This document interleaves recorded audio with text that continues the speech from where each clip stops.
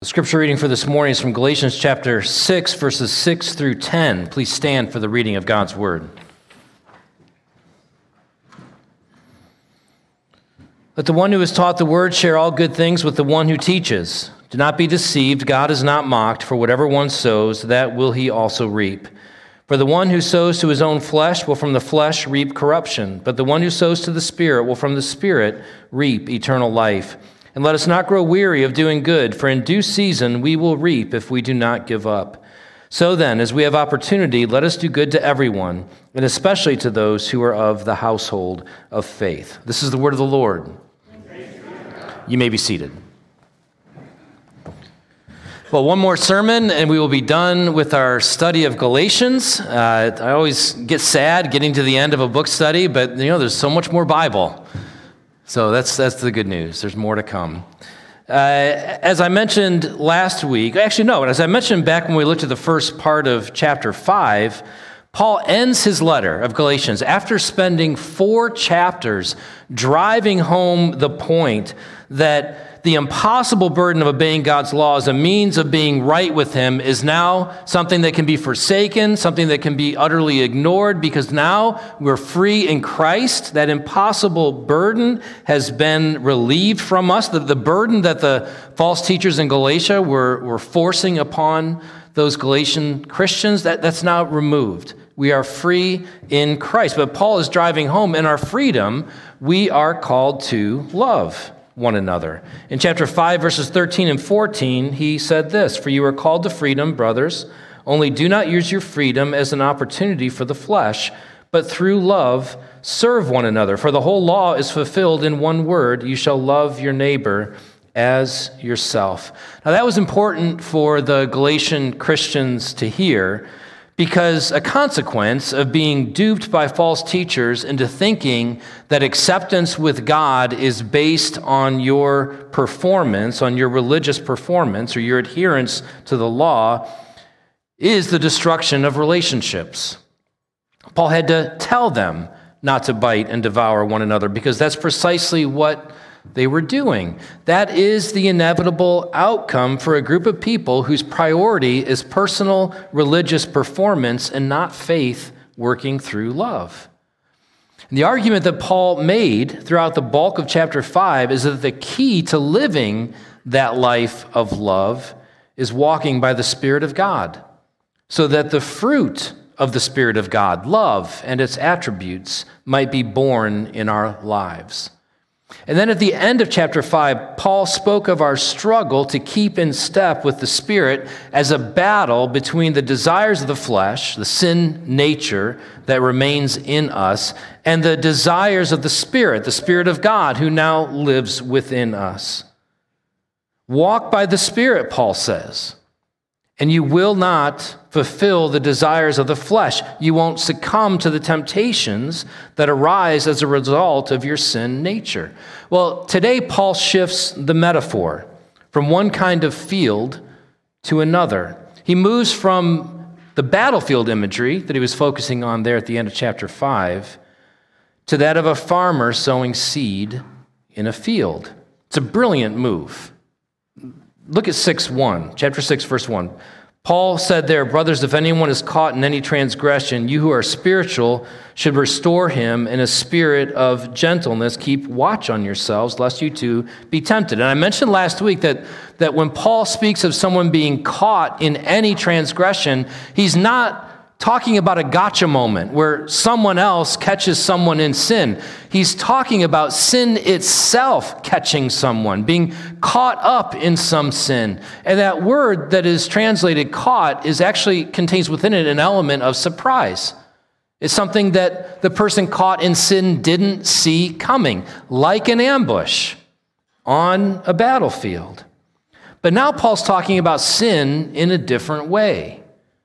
He's talking here about the long-term effect, the inevitable and universal consequence of sowing to the desires of the flesh, believing there won't be any consequence.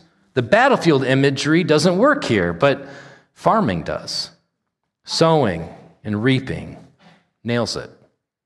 Paul isn't warning us in this passage this morning to be on guard against being caught unaware by sin.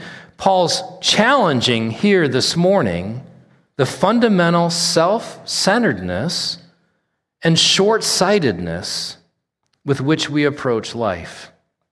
I so often live as if the moments that make up every day and the decisions, the choices that I make every day that seem so inconsequential don't matter for eternity, but they do. We're sowing.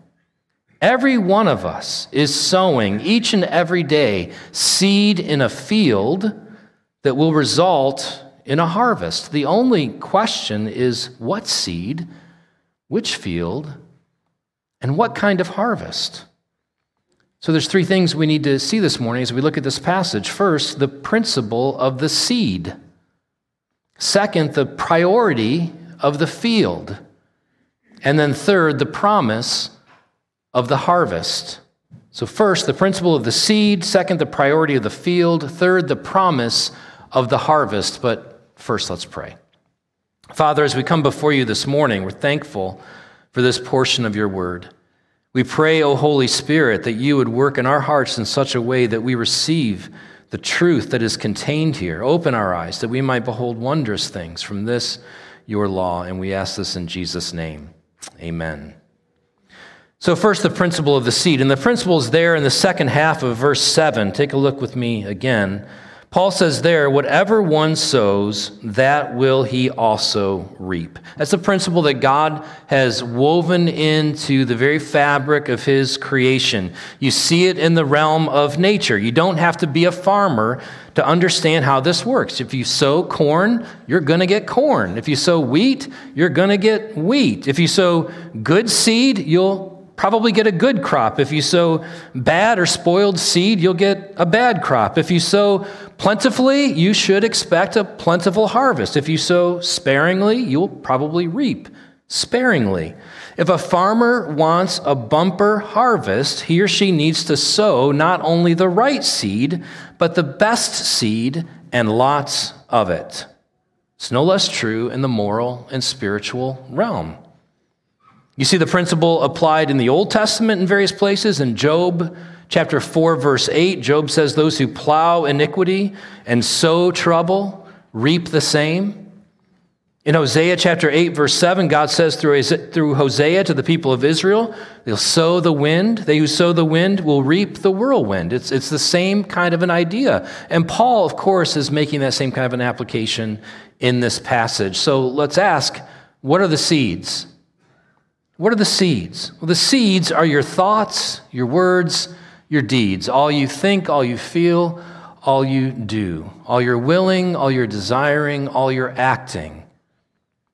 That is the seed to which Paul is referring. You may be planting bad seed, seeds of lust or greed or bitterness, seeds of envy or gossip or strife.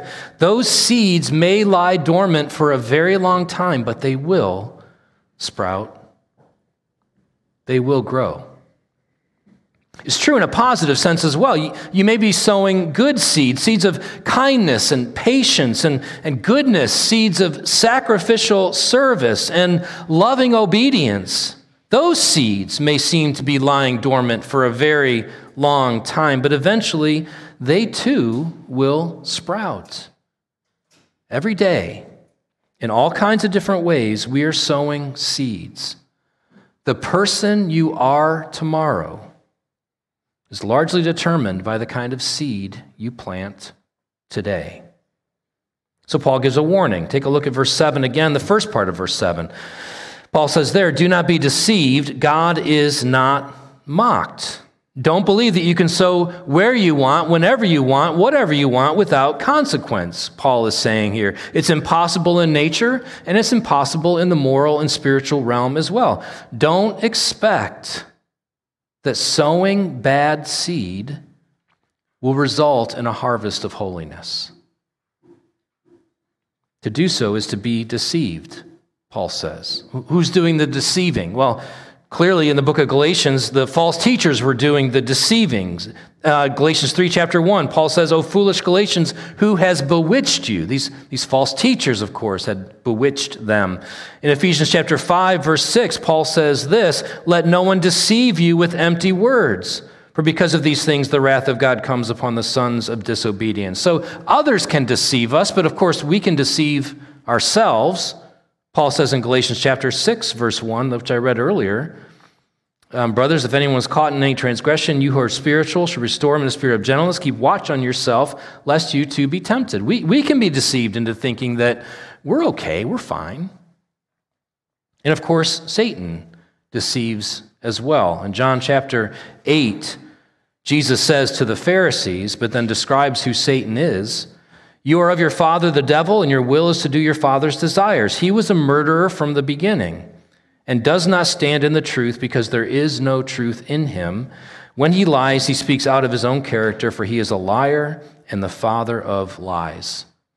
C.S. Lewis put it well in the Screwtape Letters when he says this, "Indeed, the safest road to hell is the gradual one, the gentle slope, soft underfoot, without sudden turnings, without milestones, without signposts." In other words, you may think, well, I'm not doing these big and horrible and terrible things, and I'm not feeling this weight of spiritual attack and deception from the enemy. But the reality is these decisions, day by day, moment by moment, without consequence, without concern for where it's leading, that is the gradual road that so deceptively leads us astray. So the question at the end of this first point is, what seed will you sow today? What seed will you sow today? What are the thoughts? What are the actions? What are the attitudes? What are the words that you will sow today? But then Paul shifts the metaphor from seed sown to the field in which it is sown. So we move, secondly, to the priority of the field. Take a look with me at verse 8. Paul says there, "For the one who sows to his own flesh will from the flesh reap corruption, but the one who sows to the Spirit will from the Spirit reap eternal life." So the first alternative is to sow to the flesh, to plant seed in the field that is the flesh. The flesh, remember, is your sinful nature. It is that nature that still resides in you. The flesh is not your body. Your body's good. It's created by God. It's going to be resurrected one day. This is the sin nature that dwells in us when Paul speaks of the flesh. You sow to the flesh by gratifying the desires of the flesh. That's what he said back in chapter 5, verse 16. "But I say, walk by the Spirit, and you will not gratify the desires of the flesh." Now think about the desires that lie behind the seed that you plant. What's behind the lust? What's behind the greed? What's behind the harsh words? What's behind the desire to have save face and be seen as important in the eyes of other people, or to hide from the disapproval of other people? What's behind all that? It's the idols of our heart. The desire for power, control, approval, security, comfort. Oh my, how much does comfort idolatry lead us to live in the moment, for the moment, as if nothing else and no one else matters? It's because in our heart of hearts, what we really prize, what we really want in those moments is comfort, escape. And so we'll sow seed, all kinds of bad, ugly, sinful seed in the field that is the flesh in order to satisfy our fundamental sinful desires. Sowing to the flesh simply reinforces your idolatry. The alternative is to sow to the Spirit. Now, what does that mean? We can look back through Galatians, and again, you could do a recap of Galatians chapter 5, and especially 16 and following, where he speaks of the fruit of the Spirit, being love, joy, peace, patience, kindness, gentleness, faithfulness, and self-control. And you can be reminded there as you look at Galatians that sowing to the Spirit is keeping in step with the Spirit. It's walking with the Spirit. It's allowing the Spirit of God that dwells in you to reign in you. Paul elsewhere says in Colossians chapter 3 that sowing to the Spirit it means to set our mind on the things that are above and not on earthly things. So our thinking is focused there. All that we think is focused on God. Our words as well. Paul in Philippians chapter 4 says, whatever is true, whatever is honorable, whatever is just, whatever is pure, whatever is lovely, whatever is commendable, if there's anything excellent or worthy of praise, think about these things. So again, thinking about these things, having our mind set on these things. Back in the passage for this morning, doing good works is a way of sowing to the Spirit. So in verse 6, let the one who is taught the word share all good things with the one who teaches. We could write a sermon here on this and talk about the legitimacy of a preacher like me being paid for what I do, but I'm not going to preach a sermon on that. All I'm going to simply say is what Paul is saying here is good teaching is worth investing in. People who will hold up the word of God and proclaim it to you are worthy of a wage. And a good work, a way of sowing to the Spirit, is to, in fact, provide that wage for the one who is teaching you. But then, of course, he says down at the end of the passage, verse 10, as we have opportunity, let us do good to everyone, especially those who are of the household of faith. So these good deeds, these works that we do, no matter who the person is. We heard about this in the update that Dan shared. There are people who we've never met that we have opportunity to do good for in Jesus' name. But again, Paul says here, especially those who are of the household of faith. Because the way in which we love and care for one another bears testimony to a watching world to who Jesus Christ is. In other words, sowing to the Spirit means living to please God and serve others and not living to please yourself. So, as with the seed, so with the field. What field will have priority in your life today? And to help us answer that question, we turn third to the promise of the harvest, because Paul points us there. Take a look with me again at the passage. Do not be deceived, God is not mocked. Whatever one sows, that will he also reap. For the one who sows to his own flesh will from the flesh reap corruption. But the one who sows to the Spirit will from the Spirit reap eternal life. And then verse 9, let us not grow weary of doing good, for in due season we will reap if we do not give up. Paul's pointing here to a harvest, two kinds of harvests. There is first the harvest for those who sow to the flesh, and it's a bitter one. It's a bitter one. He speaks of corruption here, but in talking about the desires of the flesh, we're reminded of the cravings that can so often go unfulfilled in this life, even before the ultimate corruption that is to come in the life that is to come. I think of Ecclesiastes chapter 1, verse 8 here. All things are full of weariness. A man cannot utter it. The eye is not satisfied with seeing, nor the ear filled with hearing. Or in Ecclesiastes chapter 4, verse 8, there is no end to all a person's toil, and his eyes are never satisfied with riches, so that he never asks, for whom am I toiling and depriving myself of pleasure? This also is vanity and an unhappy business. There's the only thing more tragic than giving your life to that which will never satisfy is then spending eternity under the wrath and condemnation of God. Corruption in the life to come. The one who sows to the flesh will not inherit the kingdom of God. Now again, he's not talking here about the normal struggle of the Christian life. The Christian life is a warfare. We do get caught up in sin. Even some of us here this morning have been sowing to the flesh for years and years and years. Don't think that consequently you are lost because you're hearing my voice, you're hearing the offer of the gospel. Turn to Jesus Christ today. Let his work begin to be done in you. Let his Spirit invade you. Let there be a new desire and a new ability to sow to the Spirit and no longer to the flesh. It will continue to be a battle. It will be a war until the day we go home to be with Jesus. But there will be a new harvest that awaits you, a harvest of righteousness. Sow, therefore, to the Spirit, because those who sow to the Spirit will not experience a bitter harvest, but a blessed one. A blessed one. Paul says in this passage, the one who sows to the Spirit, this is verse 8 again, will from the Spirit reap eternal life. And you read that and you think, great, someday I'll die and then I'll get the harvest of eternal life. But brothers and sisters, eternal life begins the moment you put your trust in Jesus Christ. We get the first fruits of the Spirit. We get the fruit of the Spirit being born in our lives. That is the kingdom of God, evidence in you now. Oh, the best is yet to come. We still deal with sin. We still get sick. That's coming. The full fruit of eternal life, the full blessedness of the kingdom of God is future, but it's also present. In part, we get a foretaste, even now. We have an opportunity to reap. How do we stop sowing seed in the wrong field and start sowing it in the right field? Is this just, make up your mind and work harder? Well, it is hard work, but it doesn't begin with our effort. It begins with what God has done.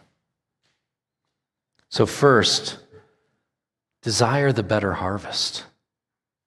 Where does this change begin? Where does it begin that we sow the right seed, the seed of good deeds to the Spirit and not to the flesh?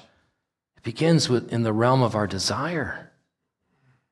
I mean, that's so evident in this passage. Paul's talking about desiring something, no longer desiring the fruit of the bitter harvest of the flesh, but desiring the harvest of eternal life. C.S. Lewis captures this so well in The Weight of Glory when he says, "It would seem that our Lord finds our desires not too strong, but too weak. We are half-hearted creatures fooling about with drink and sex and ambition when infinite joy is offered us.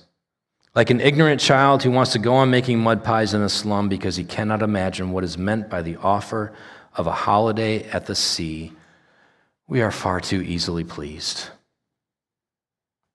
Desire the better harvest. But then secondly, develop the practice of gospel gardening. Develop the practice of gospel gardening. First, pull the weeds. How do you pull the weeds? That's repentance. It's actually turning away from sin and turning to God, confessing your sin. Pull the weeds. Suffering has a way of tilling the soil, doesn't it? Suffering that comes in your life can either harden you to God or it can open up the soil of your heart to receive the seed of God's word. We have a role to play in the pulling of these weeds, and it's repentance. But then second, plant the seed, or allow the seed to be planted in you. Obey God, right? I mean, if sowing the seed is your thoughts, your words, your deeds, your actions being sown to the Spirit and not to the flesh, then this is a call to obedience. Now, you may think, oh man, isn't it hypocritical to obey God if I really don't feel like obeying Him? I mean, I don't want to be a hypocrite. Listen, it is not hypocrisy to do the right thing for the right reason, even when you don't feel it. That's just walking by faith and not by sight. It is hypocrisy to do the right thing for the wrong reason in order to draw attention to yourself, but to do the right thing, obeying God for the right reason because He is God, even though you don't feel it in your heart, is simply walking by faith. Is simply being the creatures that we are before our Creator, yielding our lives to Him because He has ownership rights over us. Pull the weeds, plant the seed, water the earth. Oh, let the word of God flow into your life. Through the means of grace that God provides, study and meditation on God's word, prayer, corporate worship, being here together, the sacrament received in faith. These are the ways in which God waters the soil of our hearts. And then fourth, wait. Wait for the harvest. Oh, it is so hard. I hear Paul's heart in this passage for these Christians. In verse 9, let us not grow weary of doing good, for in due season we will reap if we do not give up. His heart has been so broken for them because of what they have gone through at the hands of these false teachers. He had preached the gospel to them. They had believed. He had gone away. The false teachers had come in and convinced them that faith in Christ wasn't enough. They had to work in order to be accepted by God. They had to obey the law in order to be accepted by God, and they were weary. And then Paul comes in and says, on the one hand, you don't have to work to be accepted by God, but on the other hand, you are called to love. Don't grow weary. There is a harvest that's coming. Don't grow weary. As Paul said in Ephesians, perhaps he said to them when he was with them, and the Word of God says to us as well, how is it that we're able to not grow weary, to press on in strength? Because the same Spirit that Paul says in Ephesians chapter 1 powerfully worked to raise Jesus Christ from the dead is powerfully at work in you. The same Spirit by whom we walk, the same Spirit whom we keep in step with, is the very Spirit who lifts us up when we fall and enables us to follow Jesus. So there's the practice of gospel gardening. Pull the weeds, plant the seed, water the earth, and wait. But what will fuel that desire that I spoke of? Remember Jesus. His entire life was devoted to sowing to the Spirit and not the flesh. Indeed, every single moment of every single day during his time on earth, he sowed to the Spirit. And he was sustained by constantly keeping his eye fixed on the joy that was set before him. What was the joy that was set before him? What was his harvest? Your righteousness. The harvest that Jesus sowed to receive was your righteousness, your salvation. Is the joy of the harvest in view then for you? Do you have your eyes fixed on that which is to come? Are you seeking the things that are above, where Christ is seated at the right hand of God? Because your life, my dear brothers and sisters, is now hidden with Christ in God. And when Christ, who is your life, appears, and he will, the harvest will be brought in when Jesus returns. And the promise is that we will receive a yield far greater than the investment that we made, because our harvest is bound up in the work of Jesus Christ. Let's pray. Father in heaven, we ask that by your Spirit you would help us to throw away the seed that we so often plant, seeds that flow from our sinful desires. And instead, by your grace and the strength that you provide, sow the very seed that will lead to a harvest of righteousness as we look to our Lord and Savior in faith, who will come and rescue us and bless us with a harvest beyond all our imagining, even eternal life with him. And this is in his name that we pray. Amen.